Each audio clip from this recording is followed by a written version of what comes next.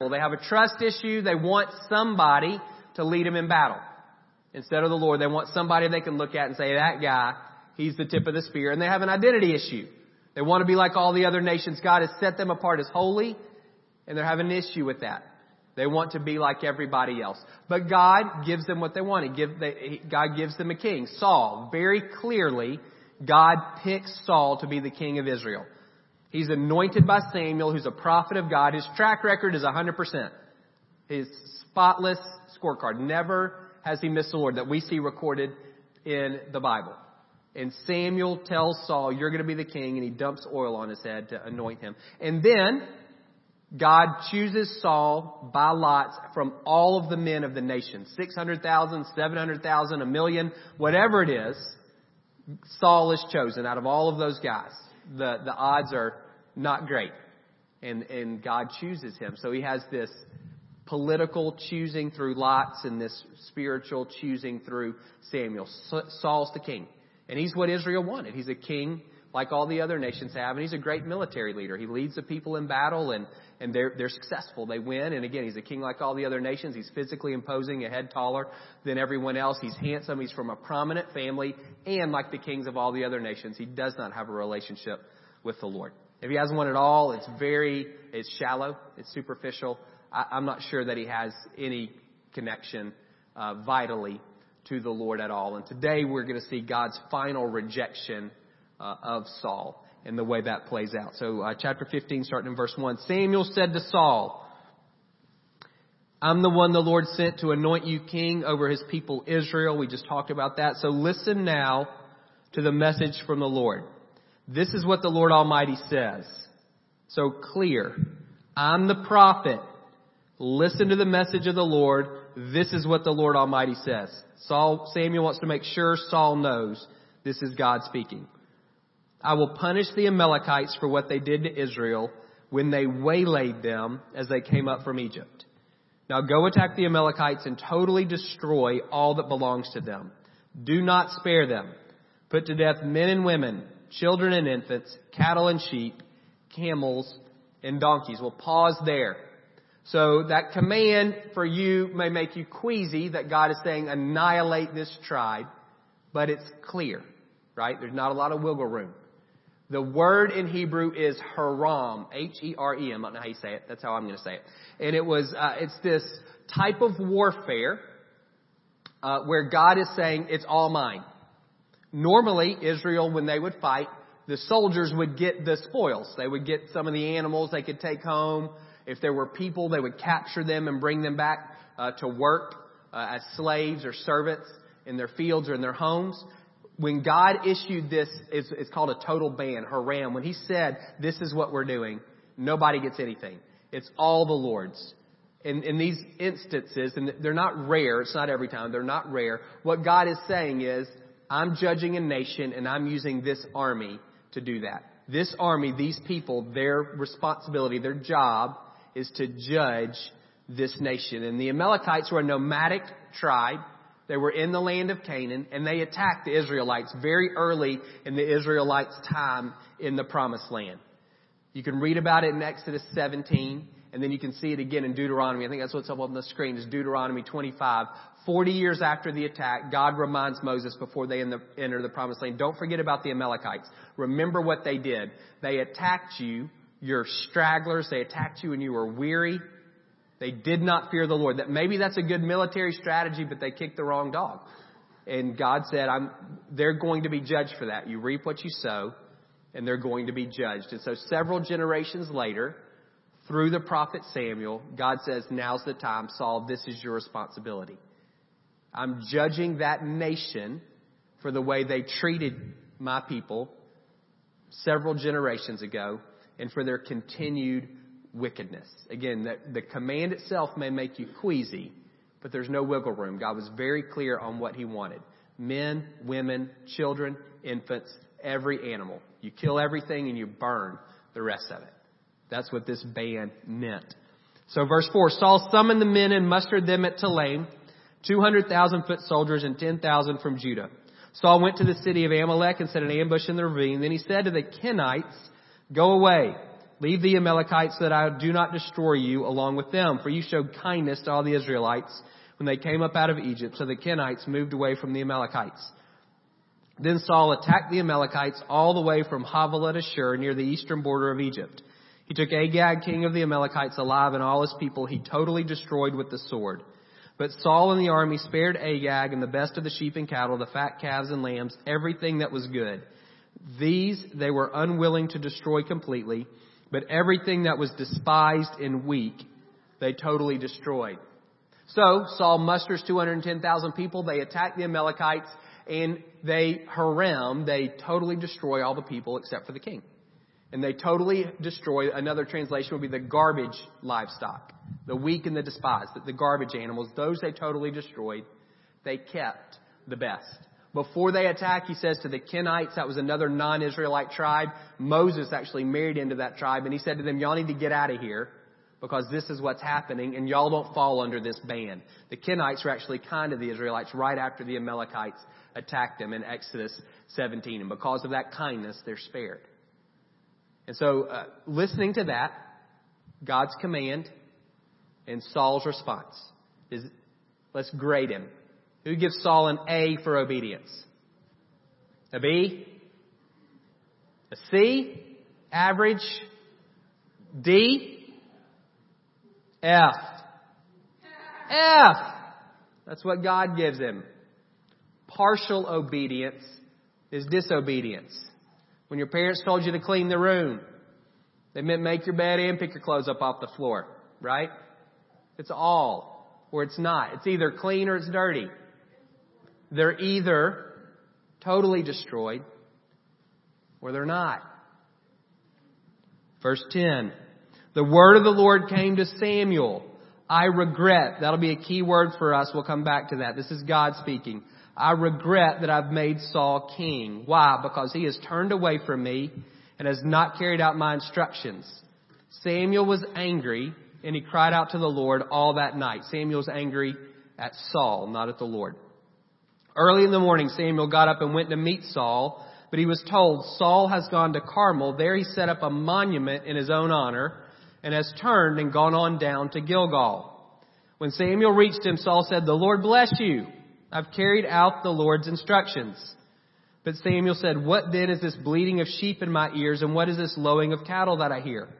Saul answered, the soldiers brought them from the Amalekites. They spared the best of the sheep and cattle to sacrifice to the Lord your God, but we totally destroyed the rest. Enough, Samuel said to Saul. Let me tell you what the Lord said to me last night. Tell me, Saul replied. Samuel said, although you were once small in your own eyes, did you not become the head of the tribes of Israel? The Lord anointed you king over Israel, and he sent you on a mission, saying, go and completely destroy those wicked people, the Amalek. Why did you not obey the Lord? Why did you pounce on the plunder and do evil in the eyes of the Lord? But I did obey the Lord, Saul said. I went on the mission the Lord assigned me. I completely destroyed the Amalekites and brought back Agag, their king. The soldiers took sheep and cattle from the plunder, the best of what was devoted to God, in order to sacrifice them to the Lord your God at Gilgal. But Samuel replied, does the Lord delight in burnt offerings and sacrifices as much as in obeying the Lord? To obey is better than sacrifice, and to heed is better than the fat of rams. For rebellion is like the sin of divination, and arrogance like the evil of idolatry. Because you've rejected the word of the Lord, he's rejected you as king. It'd be comical if it wasn't so sad. It's like you just caught your kid. There's three people involved. God, he regrets. The Hebrew word is naham. We don't have a great word for that in English. If you have a King James, it says he repents. Your Bible may say he relented. It's a deeply emotional word.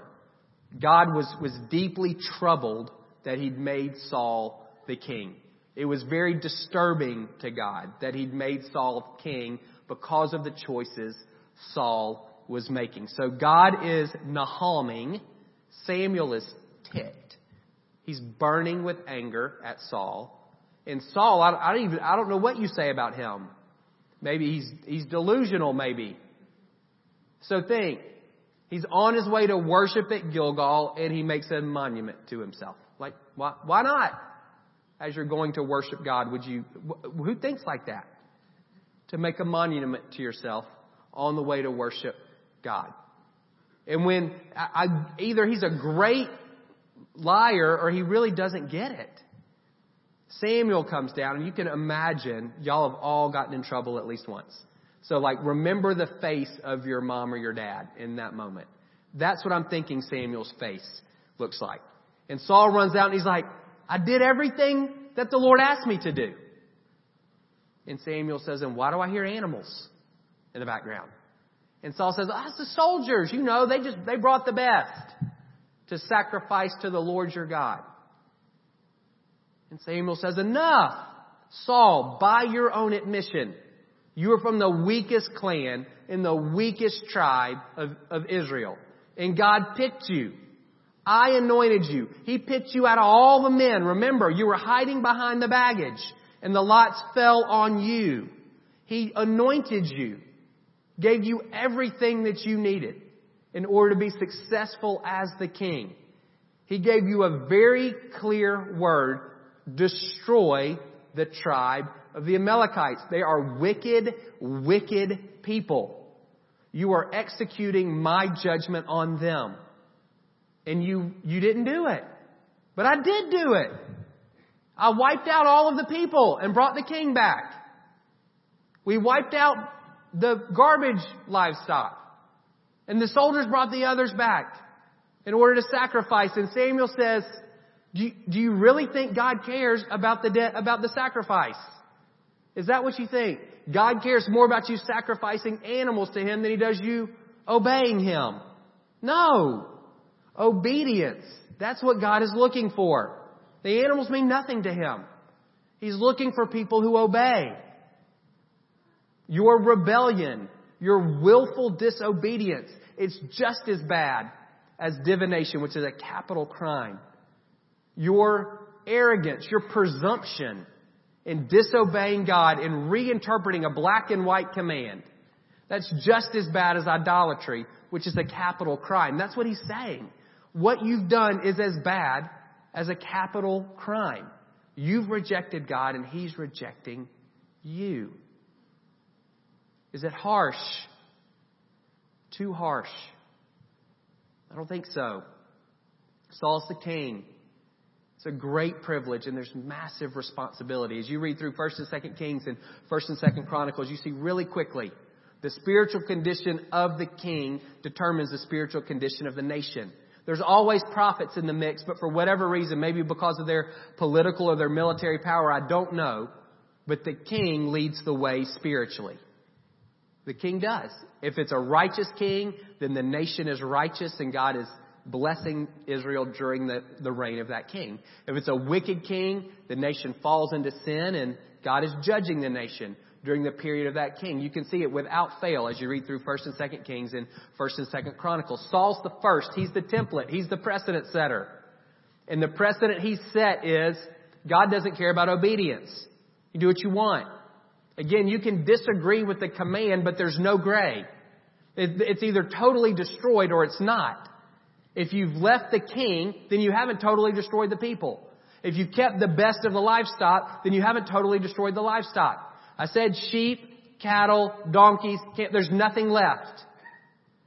There's no room for interpretation. You're either obeying or you're not. There's no part way. And so he's rejected. As Saul goes, so will go the nation if God doesn't step in.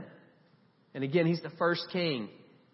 A lot of privilege, massive responsibility that goes with that. And Saul, you can see in his interactions with Samuel, I don't know, was obedient. I fulfilled the mission of the Lord. I wiped out all of these people. It was the soldiers. They brought back the animals. I don't know if he's blaming them. I don't know his tone of voice. Maybe he is. He's the king. He can do whatever he wants. They follow him. He's responsible for their behavior. I don't know if he's blaming them or if he genuinely doesn't get it. Doesn't realize the gravity and the seriousness of what he's done. And if that's true, then he doesn't deserve to be the king anyway. If he doesn't get when God speaks, and that's the big point at the beginning of chapter 15. Samuel says, hey, remember me. I'm the guy who anointed you to be the king. God told me before he told you. This is the word of God to you. Three different ways. It's communicated very clearly. This is what God wants you to do. And when Samuel speaks, he speaks in the first person for the Lord. I am going to annihilate the Amalekites. I'm judging them. This is about my judgment on them.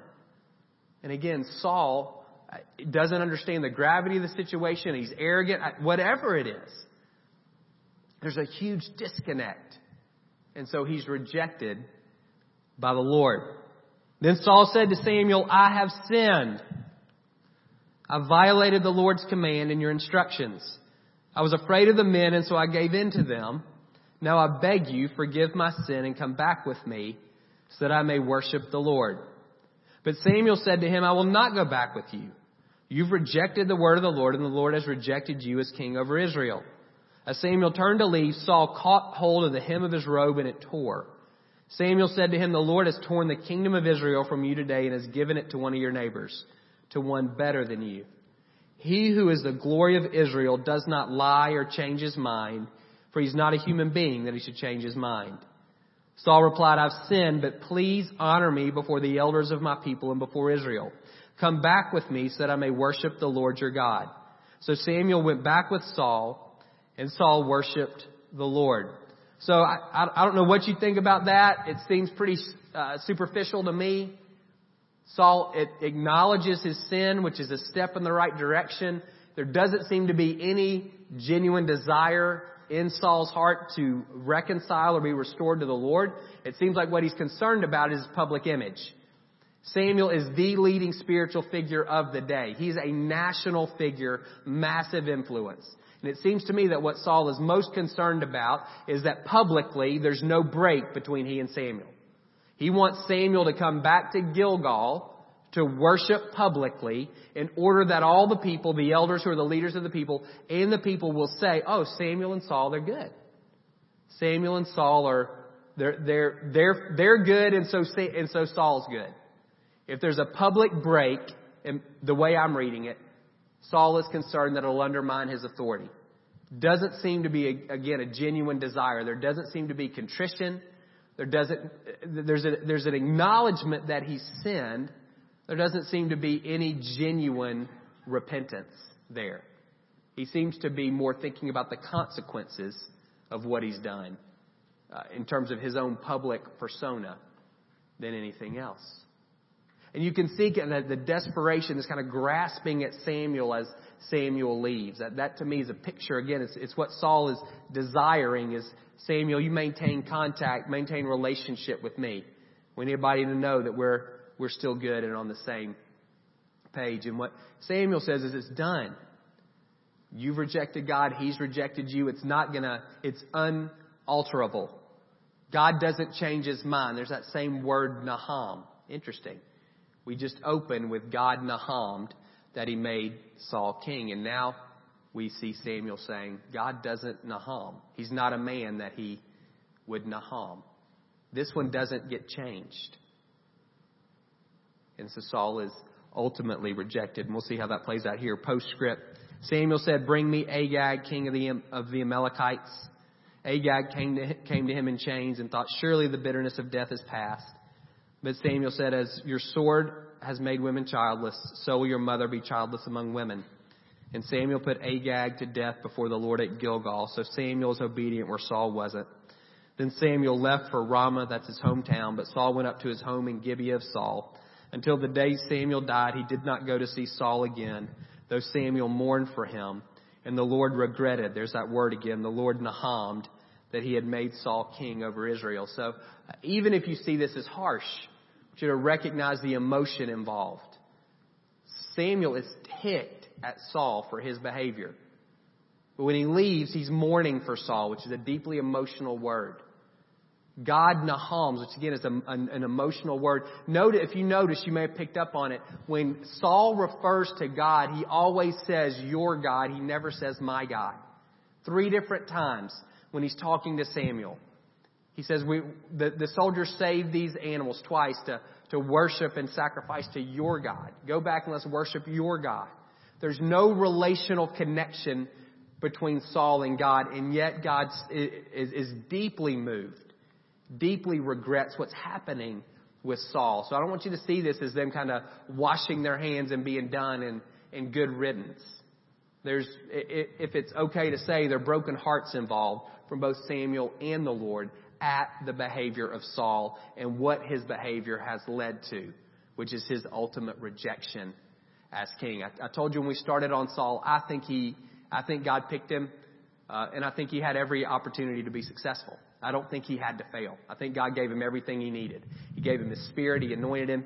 He gave him Samuel, a prophet, and he gave him, if you remember when Saul was installed, Samuel wrote down kind of a contract. Here's what it means to be the king.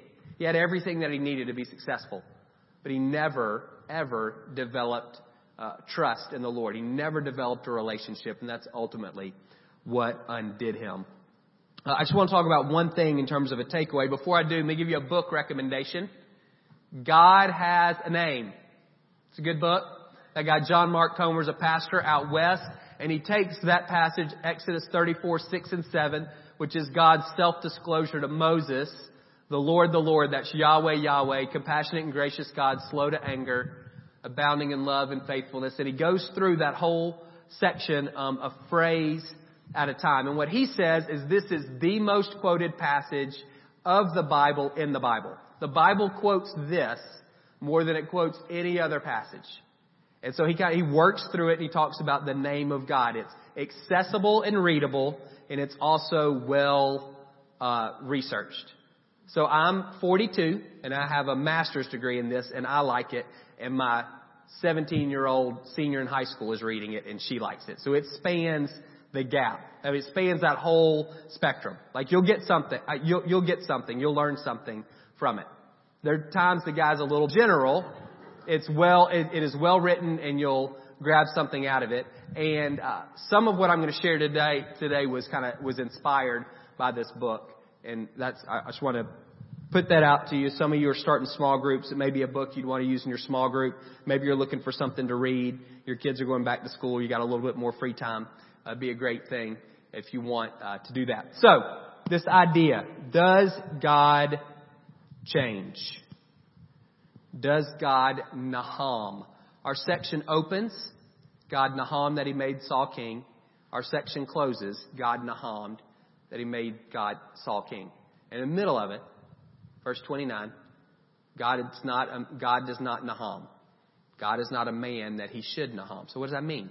We see 2 times where it says God does, and we see 2 times where it says he doesn't within 25 or whatever, within about 20 verses of each other. So what is that?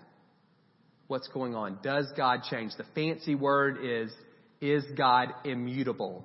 You don't use that word, but that's the word. Does God change? Is he changeless, or does he change? And the answer is no. God doesn't change. And that's easy for most of us if you were raised in church to say, no, God doesn't change. He always is who he is. And there's some scriptures there up on the screen that say that very clearly. God remains the same. God says, I don't change. In James, we see God doesn't change like shadows. He's constant and consistent. You can count on him and you can rely on him.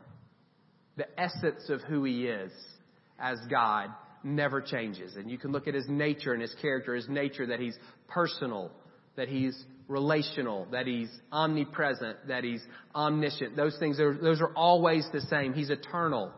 In his character, the things that we name about him, he's loving and faithful and righteous. He's holy and compassionate and merciful. Those things are always the same. This is difficult to get your mind around. So God is perfect in who he is, and so he can't change. If God could get better on Tuesday than he is on Monday, then he's not God, because there's room to improve. He can't get better. And God also can't get worse. If God regressed from Tuesday to Monday, then he's no longer God on Tuesday, because he's not perfect any longer. His perfections are complete. And so he cannot change at all. He can't get better and he can't get worse. His nature and his character remain the same always. God doesn't change. And again, for most of us, that's not a news flash. But God does change. He doesn't change, but he does change. And you can see this. When you start reading in Genesis all the way through to Revelation, you'll see time after time after time after time where God does change. He changes his behavior. God is personal and he's relational. And he's chosen to be influenced by the people he's in relationship with. His character never changes. And his nature never changes. But relationally, he changes often. We saw it here. He picked Saul. It was God's choice. Saul didn't interview. He didn't volunteer. God chose him. With a handful of years, he regretted his choice. Why? Because of the choices Saul made. God allowed himself to be influenced by the behavior of Saul. And he felt it. It's not academic. It's not intellectual. He felt it. Again, that's an emotional word. That word, when it's not used to mean relent, means take pity on. Again, it's a heart, it's a feeling word, not a thinking word. Saul impacted God because of his disobedience. Every person you're in relationship with affects you if it's a love-based relationship. If you're in a love-based relationship with anyone, then you change based on whoever the other person is in that relationship. I remember I went to a funeral with a guy, and his wife had died, and they'd been married about 30 years. And he said, I don't know if I like to kayak. I said, what are you talking about? And he said, I kayaked because my wife kayaked. And now I don't know if I like it or if I just liked it because she liked it. She influenced him. And the same thing is true in every human relationship you have. And it's also true in your relationship with the Lord. And again, you see this throughout the Bible. Exodus 32 is an amazing, amazing chapter. Moses is up on the mountain. The Israelites make a golden calf with Aaron doing that. And it's ridiculous.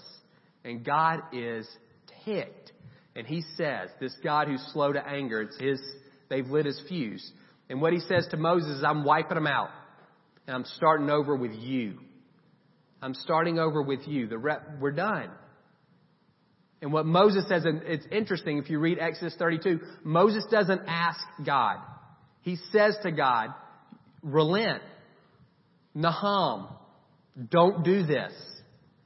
And two verses later, Exodus 32:14, God relented.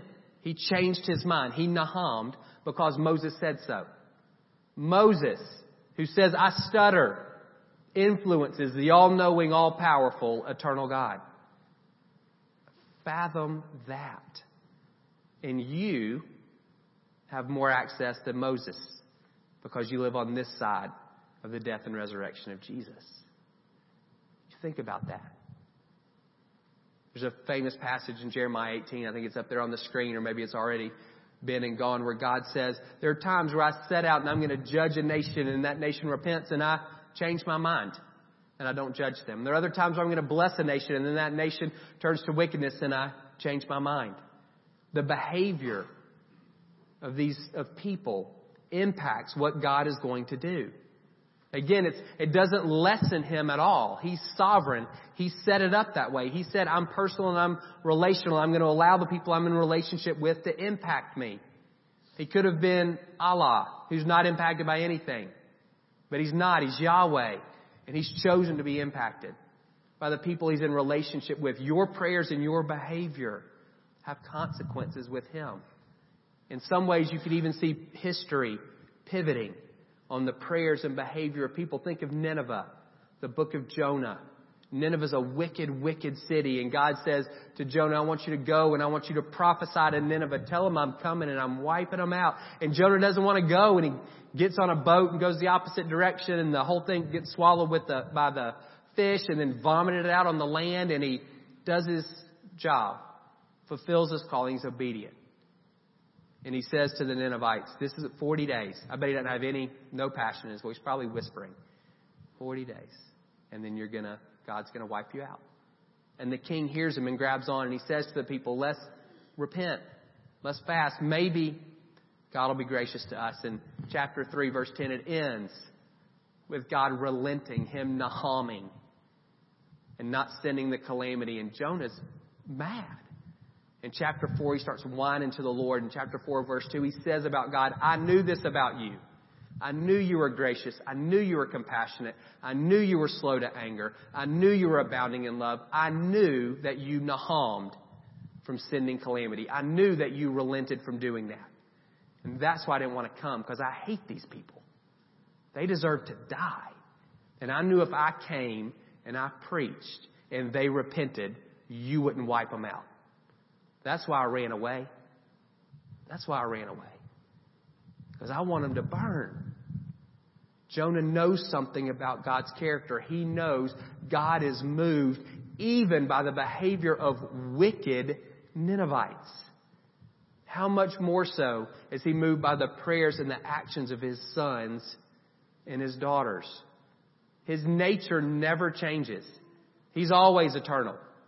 He's always omniscient. He's always omnipotent. He's always personal. His character never changes. He's always holy. And he's always loving. And he's always compassionate. And he's always righteous. And he's always true. What does change is the way those unchanging characteristics are expressed. And the variable is us. What we pray and what we do. God is constantly adjusting His interactions with us to our response to Him.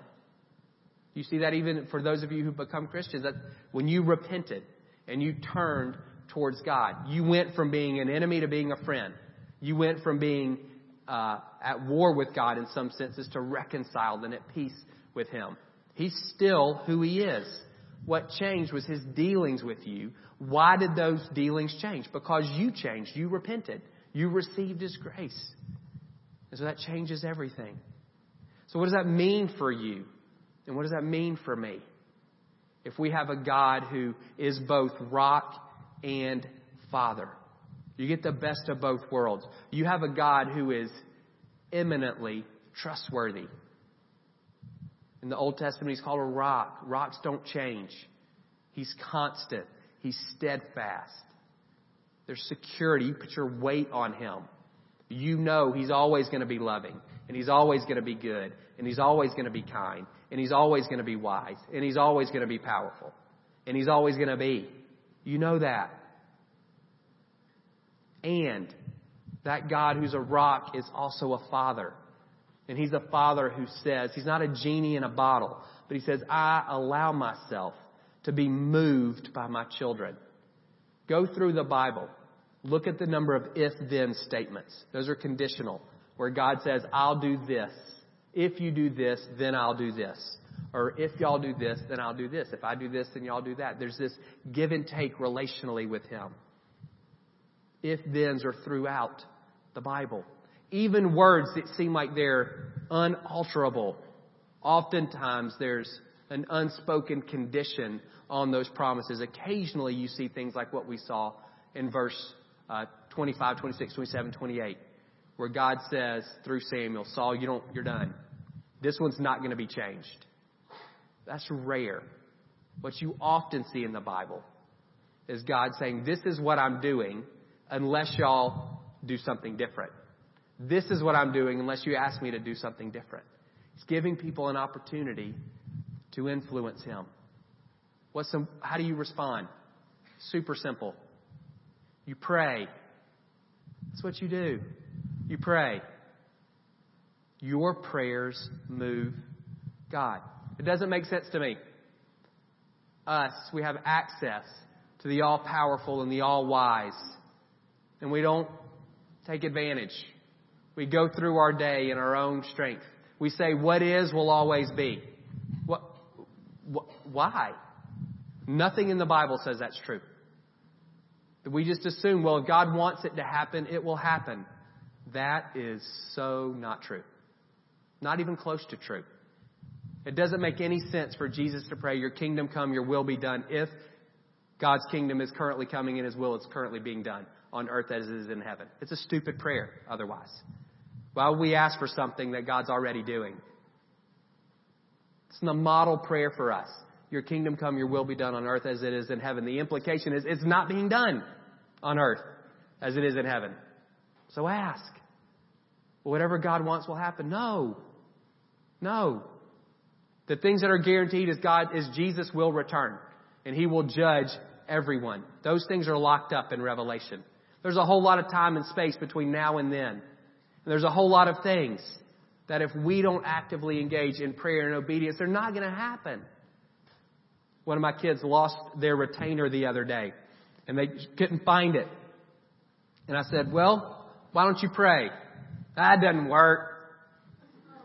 And I said, whether it works or not, you're not out anything. Either He leads you to the retainer or He doesn't. You don't have it now. You're not out anything. You're out 30 seconds.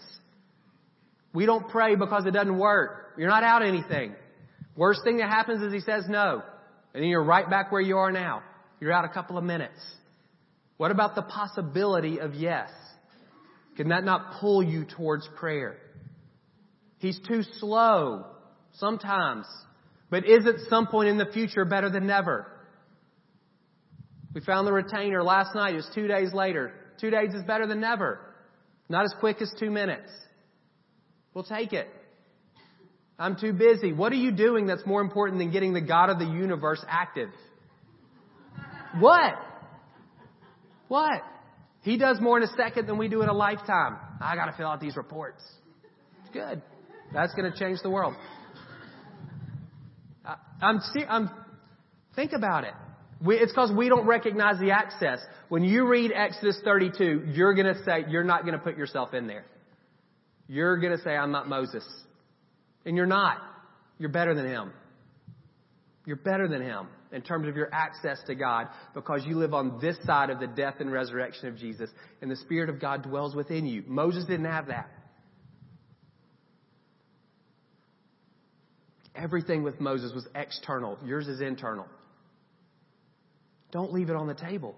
What do you want to see? Ask Him. Ask Him. Again, He's not a genie in a bottle, but He's this Father who says, what do you want? Influence me. It does not demean God at all. It does not in any way reduce His sovereignty. What He said is, I'm personal and I'm relational and I'm choosing to be influenced by my children. Just like any parent is.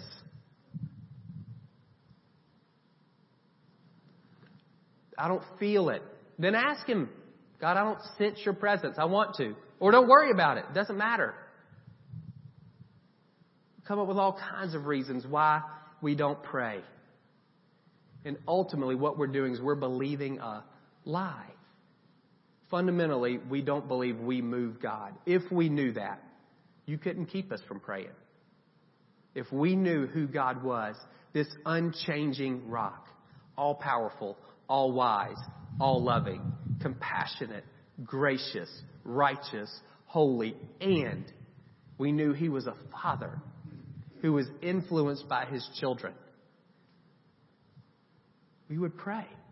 Don't hear that as guilt.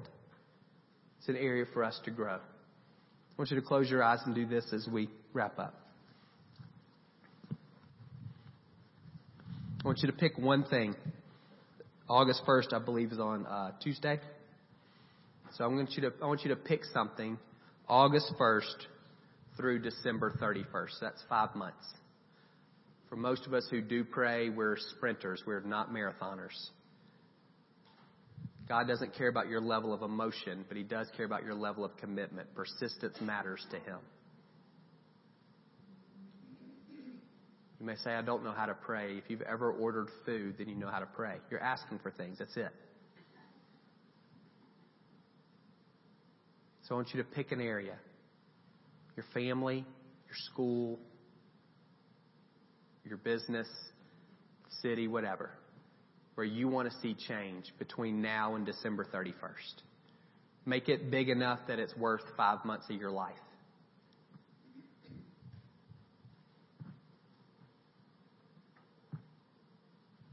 Be physical, spiritual, relational, whatever.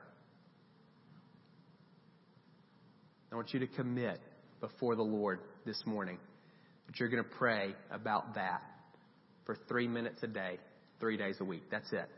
That's not even 10 minutes. It's nothing. But it'll get us moving. It's training wheels. 3 minutes a day, 3 days a week for 5 months. If you're married, I want you to tell your spouse what it is. If you're here by yourself, tell your best friend. Someone who'll check in with you. Someone who can help you, hold you accountable. Not beating you over the head, but just reminding you. You can set alarms on your phone, whatever you've got to do to remember. It doesn't have to be the same 3 days, or you figure that out. The pattern, the way it normally works, is you start with some level of it's like a New Year's resolution. You start strong. You hit a wall around the Super Bowl, and you don't do it again. That's how we work. We run strong, we run fast for 2 or 3 weeks, and then life creeps up. And we forget. If you can press through that, you'll see fruit. I promise that. I don't know how God will answer, but you'll see fruit if you commit consistently over the next 5 months. Of course, you can pray about other things, you can expand, but I want you to keep that thing central. Put it at the top of your list.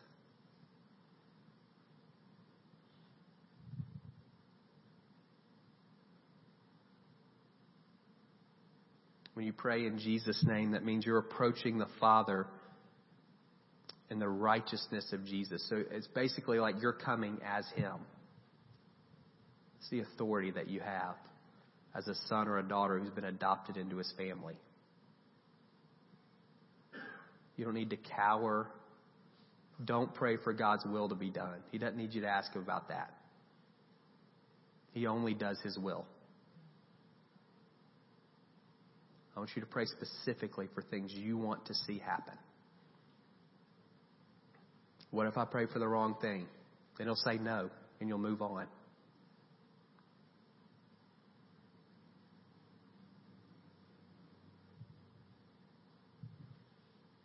God, my prayer for the men and women in this room. Those of us who, as adults, still we haven't learned how to pray. We feel stupid, or it feels like a waste, or for whatever reason. God, I pray over the next 5 months that you would remind us of whatever it was that we committed to this morning. And God, that we would see fruit. I pray that we would run consistently and persistently in prayer.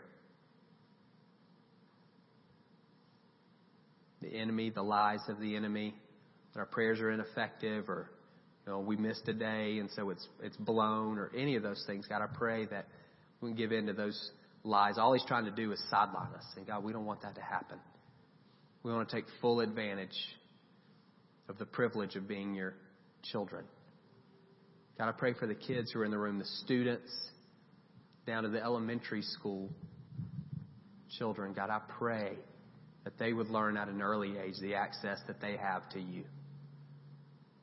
You talk about the faith of a child, and some of that is metaphor, and some is it's easier for kids to believe. And God, I pray that they would dream big and ask you to move in their schools and their teams. God, my prayer, my belief is on the end of the year when we're doing a thankful for. Everybody's going to have a testimony of something that you've done. It's not pressure on us to pray the right thing. It's how good you are. And God, I pray that you would do more than we could ask or imagine. God, I pray that you would move quickly. I pray that you would strengthen our muscles in prayer. That you would encourage us along the way. And God, that you would use the prayers of the men and women in this room to change a city and a world. In Jesus' name.